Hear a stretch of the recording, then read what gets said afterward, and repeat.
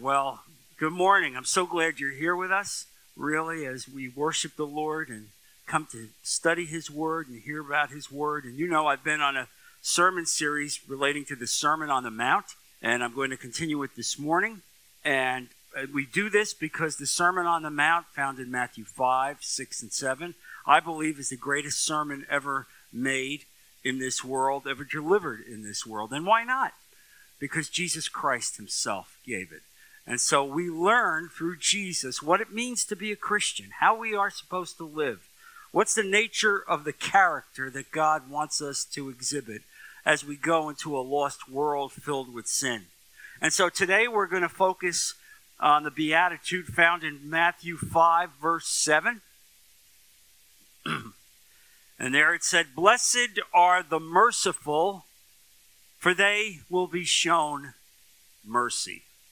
Blessed are the merciful, for they will be shown mercy. Well, as we've studied the Beatitudes to date, effectively they have all focused on the emptiness and our need to be filled with God, being poor in spirit, mourning for our condition, approaching the throne of God in meekness and seeking God, hunger and thirsting for righteousness. And so Jesus now is going to focus in this next beatitude on our character disposition.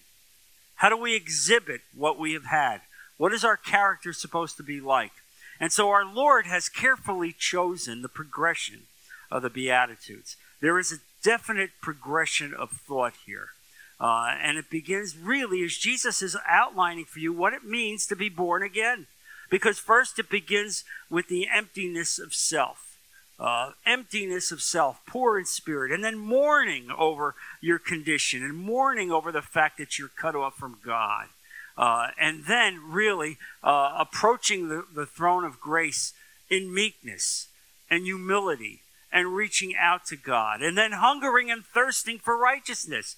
Because you see, as you are in that desperate condition, unless you hunger and thirst for the holiness of God, effectively to be like Jesus, you remain in that lost condition. And now Jesus is going to focus on what kind of character you should have if in fact you have done these things. And so you see the progression.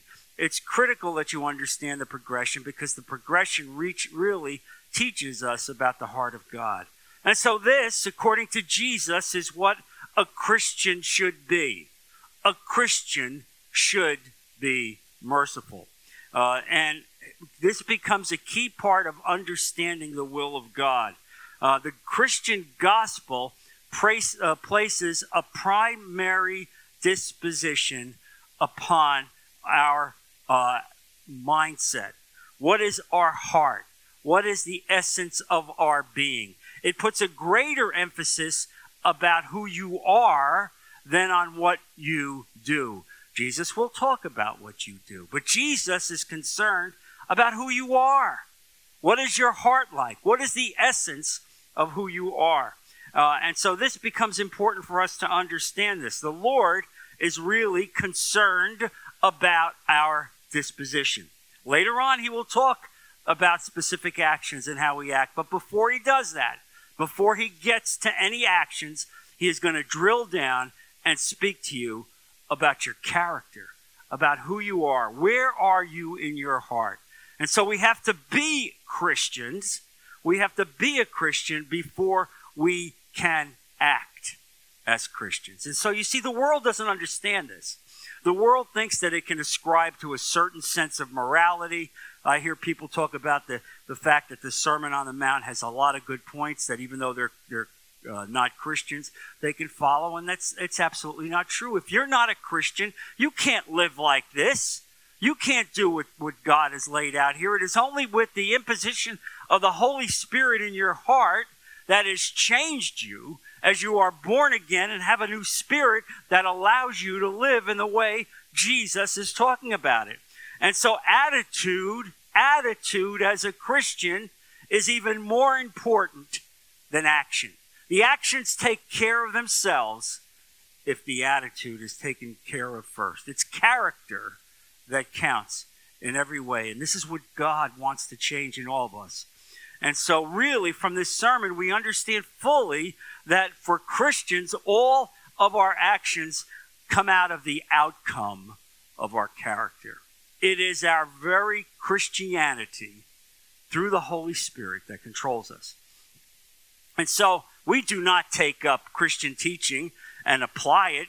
We're not taking, 7 rules or 8 rules or 9 rules and applying it. We don't do that at all. Rather, it is me bowing before the throne of God, filled with the Holy Spirit, in humility, asking God to take control of my life. That controls me. That's what controls me and causes me to live the kind of life that God would have me live, because I am embedded with the Holy Spirit, because Jesus Christ lives in my life. And so the statement of the Apostle Paul is so telling on this issue, and that's found in Galatians chapter 2, verse 20, where he says, I have been crucified with Christ, and I no longer live, but Christ lives within me. That's the essence of what our lives should be like. I've been crucified with Christ. I have given him my life. I have bowed before the throne. I have mourned for my condition. I have mourned and reached out, and God has reached across eternity, and he has saved me, and he has filled me with the Holy Spirit. And that is why Christ lives within me. And that is the nature of understanding the Beatitudes. That's what this is about. Jesus wants Christ to live in every one of our hearts. And so here's the point. The Christian faith is not a veneer. It is not a facade. It is not skin deep. The Christian faith really proves to be the very essence of who you are at the very center of your heart. It defines you in every way. That is why Jesus spoke about the new birth and being born again, about a new creation and receiving a new nature. You see, here's the point, folks. We can't live like this if we live in our old flesh.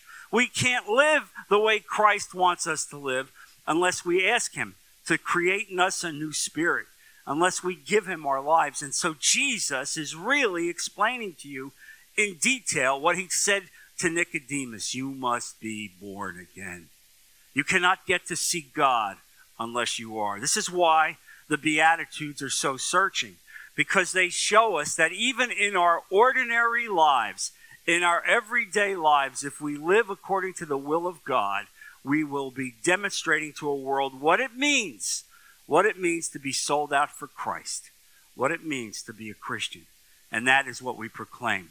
The question at issue here today is, are we merciful? What does the Lord mean by this? What does Jesus mean by saying, are we merciful? Well, I'll tell you what it does not mean.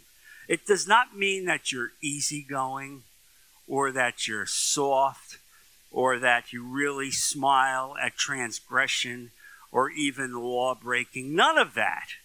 None of that is being merciful as the way the scripture defines it. And so really, what does it matter? Well, we cannot deny the whole of biblical teaching. None of this can be based on natural temperament. And this is where some people go wrong. They'll look at somebody who's easygoing and has an easygoing temperament and just determine, well, this man must be a Christian. No, that has nothing to do with your natural temperament. In fact, what God does is he takes natural temperament and saves you anyway and changes the outcome of that temperament. So if you were the kind of person before who might have been a type A, or rather explosive, all right, and seeking somewhat to effectuate revenge, God changes that. You're still a type A, but all of a sudden, when your natural tendency begins to percolate up, the Holy Spirit seizes you and filters you and muzzles you and changes you. Can I get an amen on that? I'm Exhibit A for that, by the way. And so, listen, this is important to understand.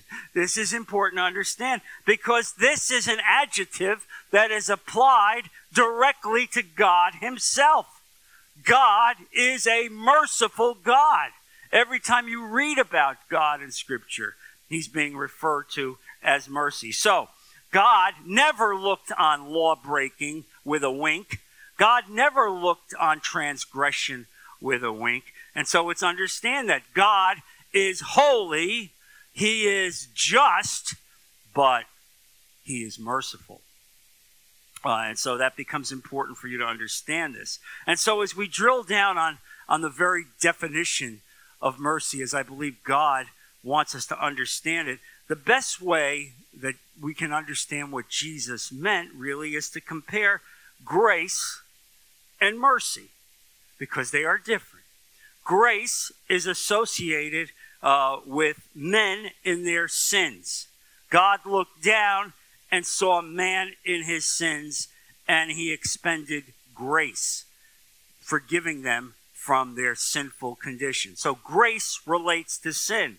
While mercy, on the other hand, is associated really with the miserable condition of men because they sin. God looks down and sees a miserable state of humanity because of all of the symptomology of sins. And as a result of God seeing that, in his mercy, he reaches out to humanity as a whole. And so the best way to think about this is that mercy equals pity plus action. That's the formula. Pity plus action. It's not just mere pity. It's not that we just feel sorry. It is that because of who we are, because of the embedment of the Holy Spirit within our lives, that our outward manifestation is not just pity, but mercy. We seek action. We seek to alleviate the pain that exists in the human condition. Now, the great biblical example of this is the Good Samaritan. And you know that. In the Good Samaritan, first the priest went by and he had pity. He saw the man lying there bleeding on the road. But what did he do? He went to the other side. All right? Yes, he felt sorry, but he didn't do anything. Then the Levite came, another high religious official.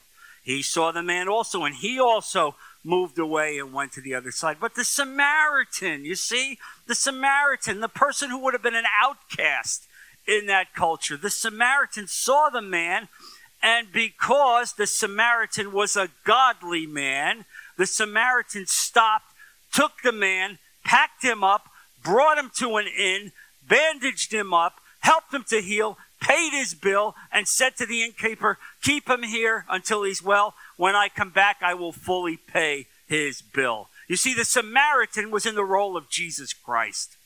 That's exactly how your Lord is. That's exactly how God is. All right? Because you see mercy being extended because it's pity, but it's action also. And so the central example, really, the central example in Scripture of mercy and being merciful is the act of God in sending Jesus Christ to the cross. Because if God didn't do that, he wouldn't have reached out and salvaged man from his pitiful condition. But God, in his grace, seeing the nature of man that was lost, that was sunk in sin, dwelling in sin, recognized that the only way man could be delivered from this miserable condition was if the lifesaver, Jesus Christ himself, would be sent. And so he was moved to action. Pity plus action. That's mercy. He was moved to action. There is no contradiction, please, no contradiction at all between justice and mercy, or mercy and truth. God continues to be just. God continues to be righteous, but yet, as he looks down on humanity and he takes pity at it, he takes and has mercy towards us. That's why we should always say, "Lord, have mercy upon me. Lord, have mercy upon me. Even as I try to follow you and I fail, Lord, have mercy on me." Now, here's the point. Some people misinterpret this beatitude, determining, really, that the only way they obtain mercy from God is to convey mercy to others. Let me repeat that. Some people misinterpret this beatitude by saying that the only way they can obtain mercy from God is if they give mercy to others. I also know people who refuse to say the Lord's Prayer because there is a section there in the Lord's Prayer which says, forgive us our trespasses as we forgive others. And so there are some misguided people that translate that to meaning, well, unless I forgive people, I'm not going to heaven. I'm not going to be saved. Now, you see, that's a terrible mistake to make, because that contradicts Scripture.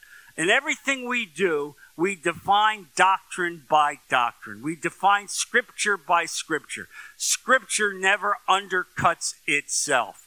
And so we need to be able to say a consistency, a harmony of the gospel. Yes, you're saved, but even though you're saved, you still have to concentrate on the aspect of your character, and you need to be merciful. And so we're going to talk about some of these important issues. There is a similar passage that Jesus gave in Matthew chapter 18, verse 21. And if you have your Bible, you can read along with me. And this is the cruel servant, a well-known passage that, again, is often misinterpreted.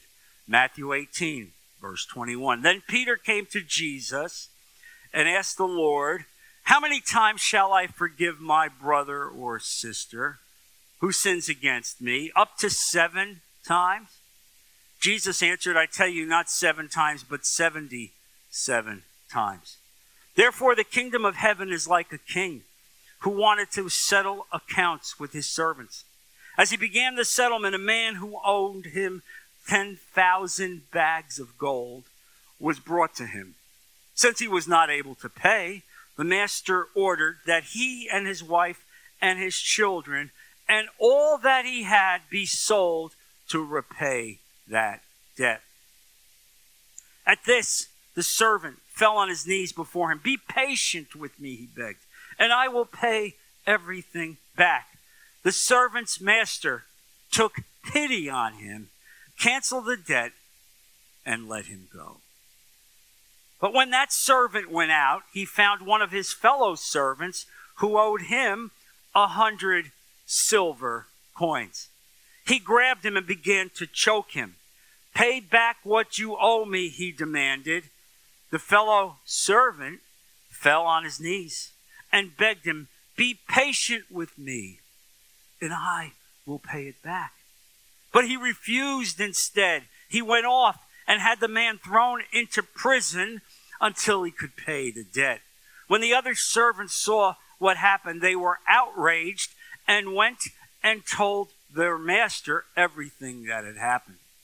Then the master called the servant in. You wicked servant, he said, I canceled all that debt of yours because you begged me. Shouldn't you have had mercy on your fellow servant just as I had on you? In anger, his master handed him over to the jailers to be tortured until he should pay back all he owed. This is how my heavenly Father will treat each of you unless you forgive your brother or sister from your heart. Wow, Jesus, this seems a little rough. This seems a little rough, Lord. What does it all mean? How can I interpret this, Lord? How can I understand this in terms of what you're telling me in the Beatitudes? What I understand about salvation? Well, here's the very simple answer to this.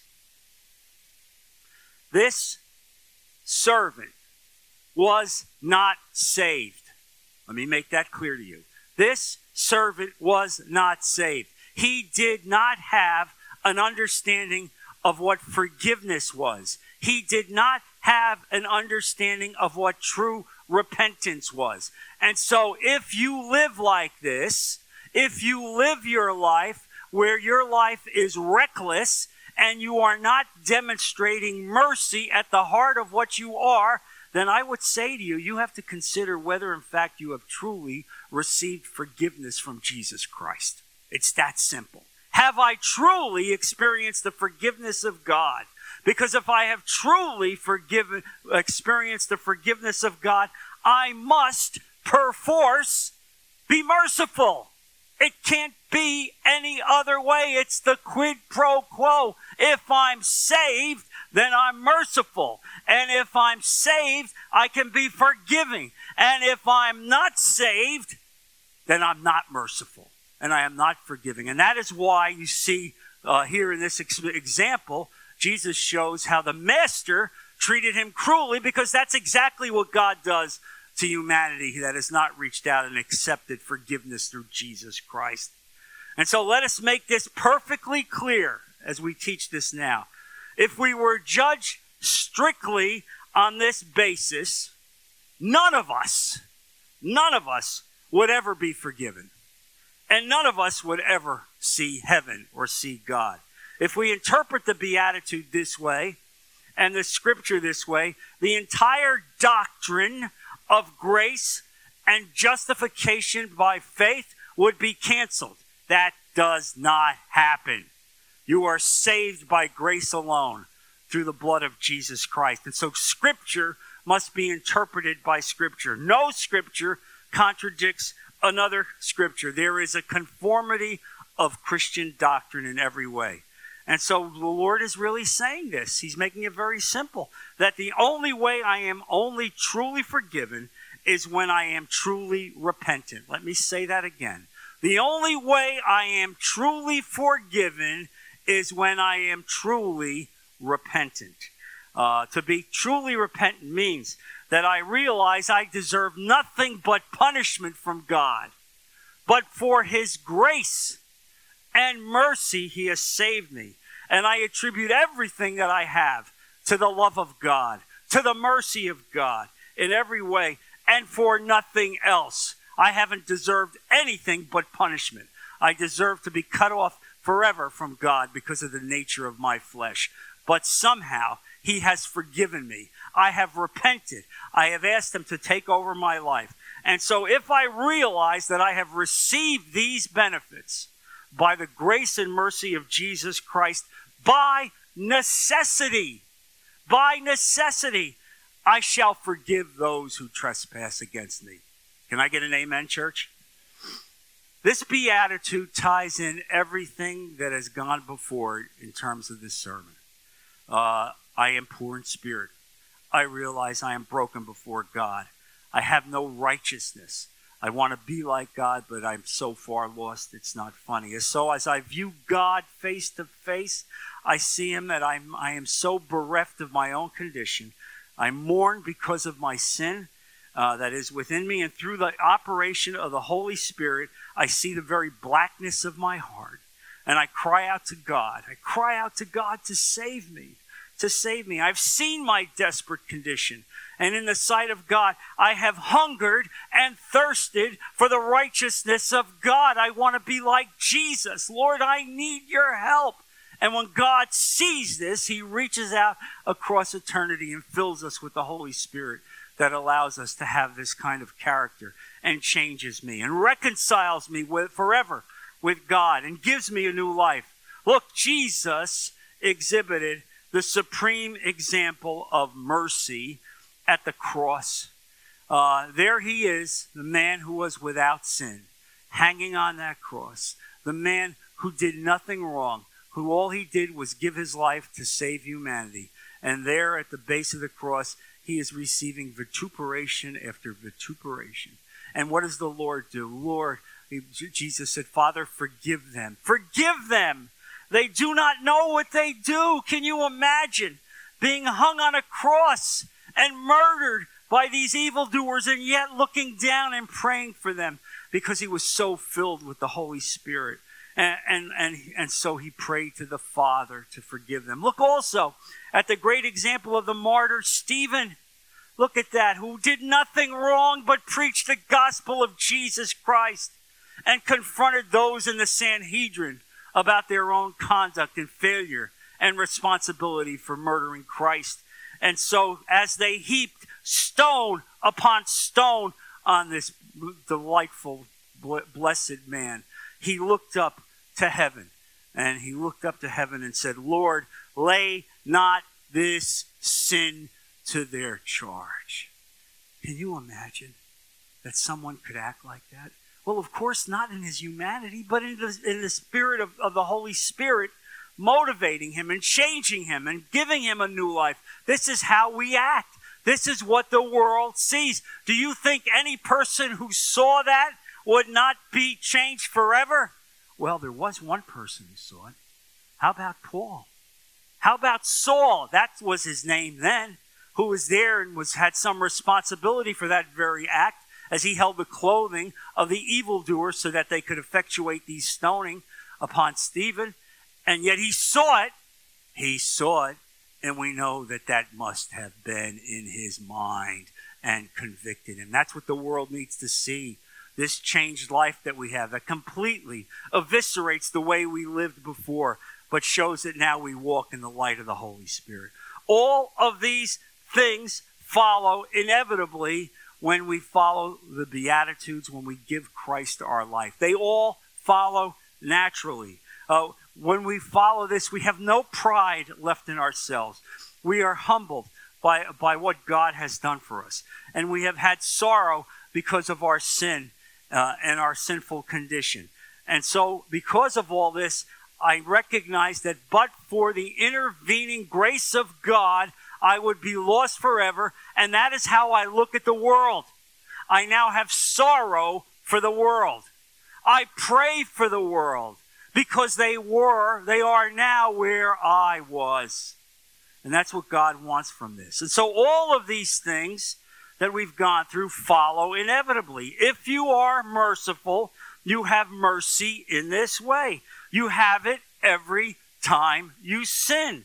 Because when you realize what you have done, how you have really gone against God's way, you are convicted, you come back to God, and you say, Lord, have mercy upon me, a poor sinner. And when you're on your knees, asking for mercy, you will be convicted of all these things. And you will be convicted, moreover, to those to whom you have not extended mercy. God will bring that home to you. Mercy and forgiveness. As David puts it in Psalm 66, verse 18, if I regard iniquity in my heart, the Lord will not hear me. Oh, that's pretty serious. If I regard iniquity in my heart, if I have resentment and unforgiveness and seek revenge in my heart, and then I think I'm going to pray, that prayer won't go 3 feet up. God will not listen to you. You heard that directly from David, the great prophet. And so if you are not forgiving your brother, you can ask God for forgiveness, but you will have no confidence in your prayer. And your prayer will not be answered. This is a very serious subject. This is exactly what the Lord said in that parable. You see? And in the Beatitude, the cruel servant was not forgiven because the one condition of forgiveness is repentance. Repentance means, among other things, that I have no claim upon God at all, and that it is only through His grace and mercy that I am forgiven.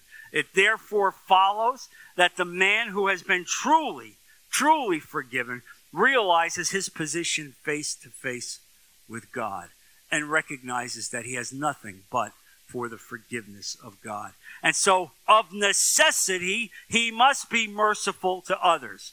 The quid pro quo. If I'm saved, if I am forgiven, if I am truly repented, then perforce, I must be merciful. There can be no other way. It has to be. And if you find that you are not, then I suspect that you need to get back on your knees, ask God to refill you with the Holy Spirit, and to teach you again about what real forgiveness means. And now I want to give you a personal example in my own life as to how this really relates to me. And because you understand how I lived my life and what I did for a profession, and I'm not really happy with everything that I did when I practiced law, but I worked with the light that I have, and God has given me greater light now. And so some months ago, I had the opportunity to come face to face with a prime persecutor of me at the prior church. This was a man who led a fight against me, blasphemed me publicly, slandered me publicly, lied about me publicly to thousands of people. And he didn't just do it to me, he did it to other people as well. And so I was at a public gathering, and somehow God put us together, and I saw him. And so I walked up to him, and I could see when I walked up to him, he was filled with trepidation. But I walked up to him and I said, I just want you to know that I have forgiven you for everything that you did. I hold and harbor no malice towards you. I don't have any anger towards you. In fact, I pray for you. And I want you to know this. He was stunned when he heard this. He didn't know what to say. And I said, and really what I say to you is what Joseph said to his brothers. Well, after seeing his brothers, after 16 years, knowing that his brothers sold him into slavery, he said to his brothers, what you meant for evil, God meant for good. Now, do you think that I could say this within my own natural temperament? My old temperament would have been to grab his windpipe just to get his attention. But you understand how the Holy Spirit changes us? This is an inspiring story. And then let me say something else. I'm also aware that there are churches that are now filled with dissension and anger and malice. And so now how do churches address this? Do they address this by getting on your knees and begging God to forgive us? No, instead, what do? They will bring in mediators to promote reconciliation. Well, where in the Beatitudes does it say there shall be mediators promoting reconciliation? There's only one mediator, God alone, Jesus Christ. That's the mediator. It is only through the Holy Spirit that your life changes. I don't care if you bring in 1,000 mediators. Do you think you're going to change the spirit of a church? Never. Never. It is the convicting power of God through the Holy Spirit. Lord, have mercy on us. Have mercy on your people, Lord. Bring the truth home, Father. Bring the truth home. And you know, it reminds me about 7 or 8 years ago, there was a guy who would come to my Bible studies, and one day I ran into him. I hadn't seen him anymore. And I said, hey, how you doing? And he said, well, you know, you're just not for everybody. You're not just for everybody. And, you know, I prayed about it and I realized it. What is it about me that's not for everybody? Well, it's pretty simple. I'm not a coach, all right? I'm not a guy that pumps you up. All I am is a guy that preaches the Word of God. And guess what? Some people don't want to hear the convicting Word of God. And I thank God for you, church, that you come out and have a hunger for that God is changing you and listening, because the only way you will be changed is through the power of the Word, through the power of the Holy Spirit. That's how you become a merciful person. That is how your life changes forever. And so this is the essence of this message. I want everyone here to focus on themselves, to look back and say, Father, am I merciful? Am I forgiving? And if I am not, then clearly the only answer is that I have never truly understood the power of forgiveness from the Lord. It means I'm outside of Christ, and I am not yet really forgiven in my sins. Are you merciful? You answer that question yourself. Are you forgiving? You answer that question yourself. But God clearly says to you, you must be merciful. Amen, church?